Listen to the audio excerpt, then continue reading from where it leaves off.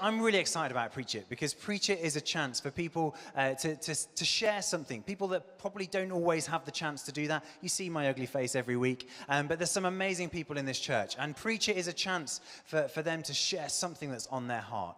And we're really excited about it. We've been going through a series on Jonah over the last few weeks. And so they're sharing some of the sort of things that they've been thinking about in their own lives, their own callings, their own workplaces, as they've been going through this book of Jonah as well. So they're going to be sharing some of those thoughts. First of all, I'd love to invite Harriet Lloyd up to go and speak. So Harriet has been at the church since the early days of St. Nick's and was a student here and is now working in homelessness. And I'm really excited to hear what you've got to say. Over to you, Harriet. Thanks. So hi, I'm Harriet.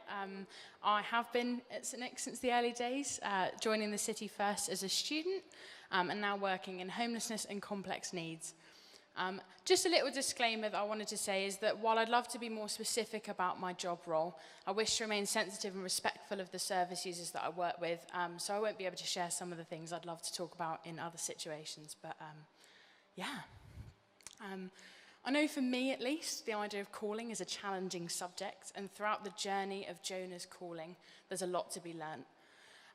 Through these chapters, we've seen Jonah flee from God before eventually obeying him by going to Nineveh and telling the people to repent, which they do. And God then chooses to save the people, but this makes Jonah angry. And Jonah's angry because he didn't want to follow his calling in the first place because he knew God would show mercy on the people he didn't see any value in. Jonah clearly isn't invested in the Ninevites, so he distances himself physically and emotionally by taking himself to the edge of the city to have a big sulk. This means that as a result, when they are saved, he doesn't share in the joy of their salvation. Instead, it makes him resent them even more. Even though he's technically fulfilled his calling, he didn't have his heart in it the way God did. A bit like Jonah, having spent 3 years very comfortably in the student bubble, this is how I felt about Bristol. I liked the pretty sights and the hot air balloons and all of that stuff, but to be honest, not much else. It's a great city to be a student, but it's kind of a city like any other if your heart's not in it. After finishing uni and deciding what I wanted to do next, I wanted to stay in Bristol, but to be honest, that was for my friends and for familiarity. Bristol didn't have my heart because I hadn't found the heart of Bristol, which I've been able to do through my job.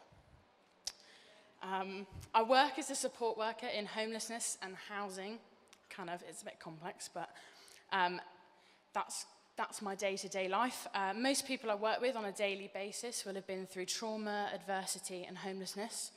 And I get the privilege of building relationships with these people and supporting them to move towards independence. I love my job, and it's safe to say there's never been a dull moment. One moment I can be dealing with a very serious safeguarding situation. The next, I'm cleaning urine off the seat of my car. I will spare you the details of that one. My job is a wonderful concoction of crisis management with one-to-one support sessions and coordinating with lots of other wonderful agencies around Bristol working to meet the needs of the most vulnerable in our city. God has broken my heart for the people I work with, the adversity they've faced, and the barriers their communities suffer. Whilst I have many funny stories about the antics of the people I work with, at the end of the day, I've sat with them through some of the lowest points in their lives, helped them to keep safe, and I see the needs of the city from a very raw perspective. Something that always sticks with me is how churches have remained the refuge for many service users who find church-led spaces a safe place to be in.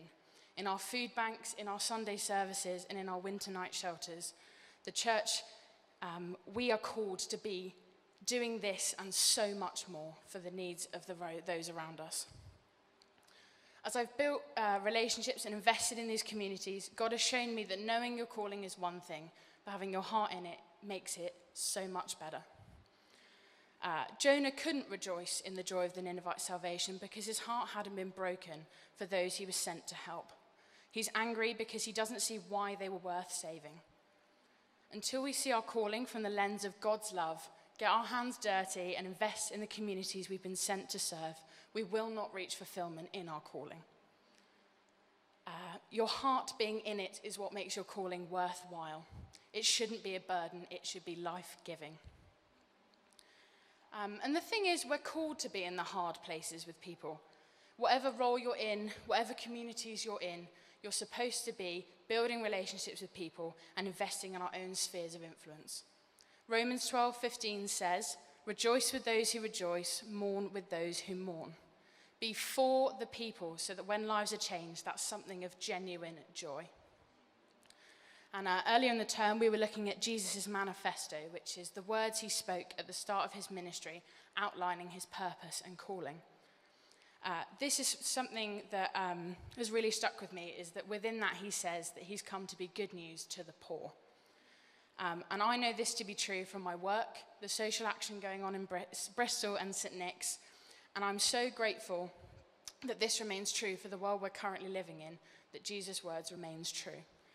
He speaks into my purpose and my life with his words, and I'm so grateful for that every day. I love my job, every single moment of it, even the really hard bits, because I'm working with people God's broken my heart towards. One of the core values of the organisation I work with is believing in hope. And that looks like believing in people's ability to recover, even when they don't for themselves. And I get to do that in the City of Hope, Bristol, and that's amazing. I couldn't do this job without God sustaining me with his hope through the passion he gives me for the communities I work within and for the purpose he's called for on my life and that what he's broken my heart towards. I'll finish by asking, is your heart broken for your calling? And if not, what is it broken for? And let me pray. Jesus, thank you that you've called us into different places across the city and you care deeply enough to equip us to fulfill our calling. I pray for our hearts to be broken and that they stay broken for the communities we've been called to serve in, and that you lead us out today with a new sense of purpose and love for the people we're going to work with on Monday and throughout the weeks to come. Amen. Amen. Legend. What a woman. Amazing, Haz. Thank you so much. What a powerhouse. Brilliant. Well, I'd love to introduce Gideon. He's going to come up next and share with us. Gideon, why don't you jump up here, get your mic? Yeah, why don't we have a massive cheer for Gideon? Gideon has flown in, especially from this evening, from South Africa. No, I'm joking, he hasn't. But he is from South Africa. But you've lived in Bristol for a year, been to St Nick's for a year, and Gideon, you work in international cloud business. Woo, we're going to learn all about that. I've got no idea what that means, but Gideon, over to you. Hi, everyone. Great, so as you just heard, from South Africa, been here for a year now, and yeah, really love it.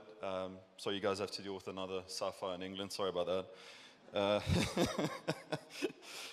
So I work for a tech company. We do cloud distribution. It's a fancy way of saying we make sure Microsoft gets to the place where it needs to be, and then a bunch of other security solutions and continuity solutions. And when I applied to the job 2 years ago, it was still in startup phase, and recently the company was valued at 1.7 billion, and I didn't know that at the time.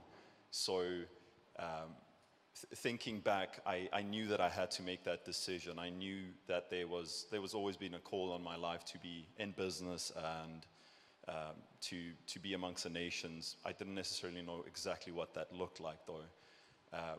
When I saw that job advert, I knew I had to go for it. I knew I had to respond to God's calling, but it wasn't easy.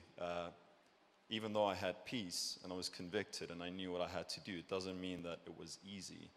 There was still a lot of fear. I was really scared. It was during the pandemic. I knew I'd had to leave my family, country that I love, everything that I knew. I'd never been here before. So there was a moment where I knew I could respond, and it would be quite a big moment. Now, I think one of the things that's really maybe even delayed something of that calling was the fact that I didn't show the grace that God has shown me to other people. maybe even a little harsh, maybe hurt a few people along the way as well. I didn't love them the way that he loved them. Over the last year or so especially, I think that, God's been working in my life, changed my heart quite a lot, and it's led to a place now where I feel like I'm flourishing in work, and it's going really well, and I can feel him move. I think as well that maybe some of us have been a little disobedient at times. Maybe it's just me. That'll be interesting to know. But we see that in Jonah as well. Instead of turning to God, he turned and ran. And there's a portion of scripture, Jonah 1 verse 12, I'm reading from the NIV. He says, "Pick me up and throw me into the sea, and it will become calm. I know that it is my fault that this great storm has come upon you." So God has blessed me with wonderful relationships. I've been able to share about Jesus in my work, even as recently as Friday and Saturday. On Friday, I was meant to have a business meeting with a colleague, and there was just an opportunity where he just started talking. I was just asking him how he was. He didn't look great, and just said, get in. I can't keep turning to drugs. I can't do this anymore. My body won't, last. And there was a moment where I could share just my own journey, what I've been through, who God is, who Jesus is, how the Holy Spirit works. And he just started crying. We're in this boardroom in the office, and this big man just started crying and gave me a hug and said, "Listen, I need to come to church. I need to see what this is about. I've never heard the things you've said before." On Saturday morning as well, but a beautiful moment with somebody who's rejected God and, been interesting conversation over the past 12 months. Said, "Listen, I have some questions about your faith." And I had the opportunity to share again about faith. What is it that I believe in? Why do I believe that? And what does it look like for me? Really special moment. Also just intimate. You can see the person cry, and you realize that because of your obedience and your boldness, somebody's just maybe experienced a touch of God. Also said, I need to come to church. I need to see this. I need to feel it and experience it. So to me, if I think back about how broken I was when I moved, how much it hurt, but I knew that I had to respond to the call. I think that looking back now, everything's been such a confirmation of that calling. What is it to respond, and what is it to walk with God? It's really humbled me. I think back to some of the opportunities I might have missed, and I keep asking God for more. So I want to say that he definitely cares about your work. He's really interested in that. He's interested in your colleagues, your peers. He cares about them. And my challenge to you, my question is, and I want you to feel a little excited, are you expectant, and are you prepared for how God can move you and how he can use you in your workplace? So let's just quickly seal that with prayer. Lord, thank you for this amazing congregation. Lord, thank you for Bristol. Thank you for the calling that we have. God, I pray for boldness. Thank you that you will help us step into the gap, Lord. Reach the lost. Walk with you. Walk in faith, Lord. And thank you that we will be sensitive to your Holy Spirit. Let us not miss the opportunities that are right in front of us, Lord. You will never leave nor forsake us. In Jesus' name I pray. Amen. Amen. Well done, Gideon. Thank you so much. Great. Well, I'm going to invite Harry to come and speak to us. Harry has been here for 2 years, and you're a doctor. Come and share.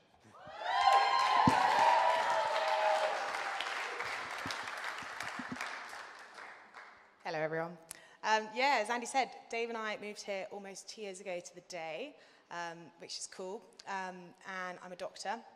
I work in Bath in orthopedic surgery, which is basically bone surgery. And it's got this kind of old school reputation, orthopedic surgery, for having a load of Neanderthal type rugby bloke characters who fix bones but don't really care about much else. But I'm doing everything I can to change that rep, and I'm very excited to be talking to you about work and calling today.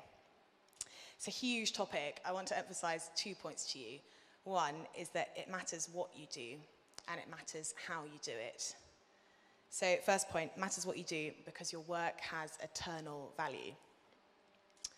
Work starts right at the beginning of the Bible in the creation story, and God himself is working to make this amazing world. And there's this finale on day 6 where he makes us. And he commands us in Genesis to rule over the world, which some scholars translate as partnering with him in the best job ever, which is edging this world a little bit closer towards the new creation and bringing God's kingdom to earth here as it is in heaven. Tim Keller has got a cool quote to describe work, and he says, "It's rearranging the raw material of God's creation in such a way that it helps the world in general and people in particular to thrive and flourish." So we're tasked with continuing what God has started in that garden. And what this means is that your work matters, and it has eternal value, not just here on this world, but forever.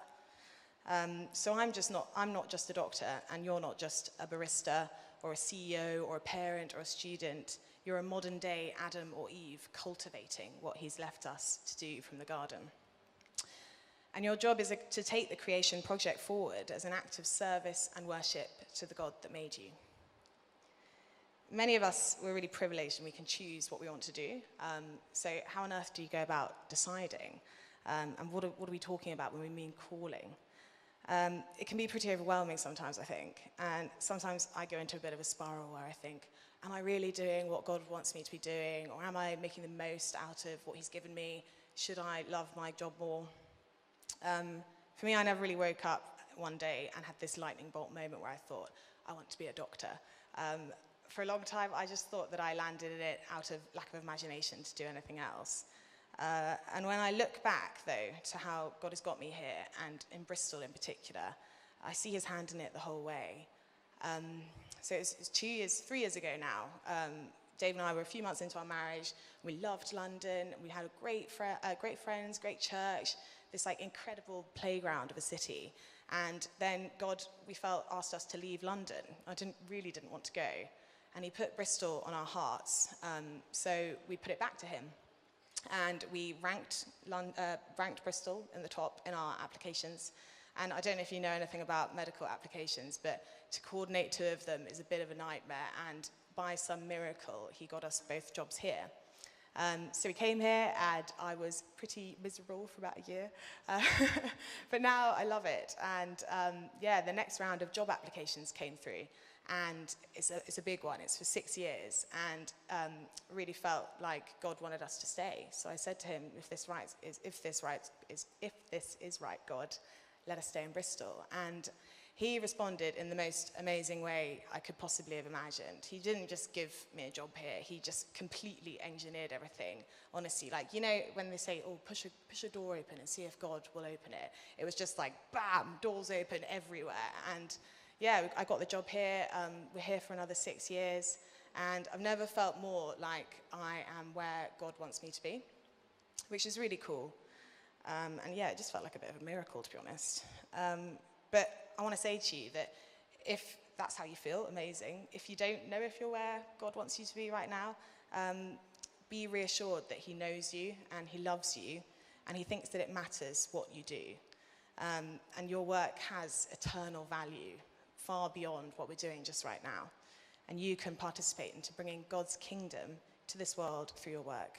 If you don't know what that looks like yet, ask him, trust him, and follow him. My second point, it's much shorter than the first, is that it matters how you do it. I really like proper orthopedic surgery, so like fixing bones, putting them back together, doing operations. And when I'm woken up on a night shift, my bleep goes off, and I think, oh, it's 4 a.m., and I'm called down to A&E to someone who definitely doesn't need an operation, and probably doesn't really need to be in A&E at all. It takes quite a lot of patience to muster up from myself. I really have to ask God's help. And there are moments in everyone's jobs, aren't there? I'm sure you can think of some where you're aware of your limitations. And for me, in moments like these, in a job which calls for much compassion, I'm acutely aware of how I lack empathy and how I fall so short of the person that God has asked me to be. And unlike some of the other prophets in the Bible, the book of Jonah, interestingly, tells us less about Jonah's actual prophecies and more about how he went about doing it. And it's pretty jarring reading when we realize the similarities between ourselves and Jonah, particularly at that moment where he gets really angry when God has actually answered the Ninevites' prayers. It can be really tempting to run away from the work God has given us or to behave just like everyone else. So at times like these, we need to remind ourselves that the God who loves us created us to play a part in the restoration of this world. And when we fall short, God picks us up.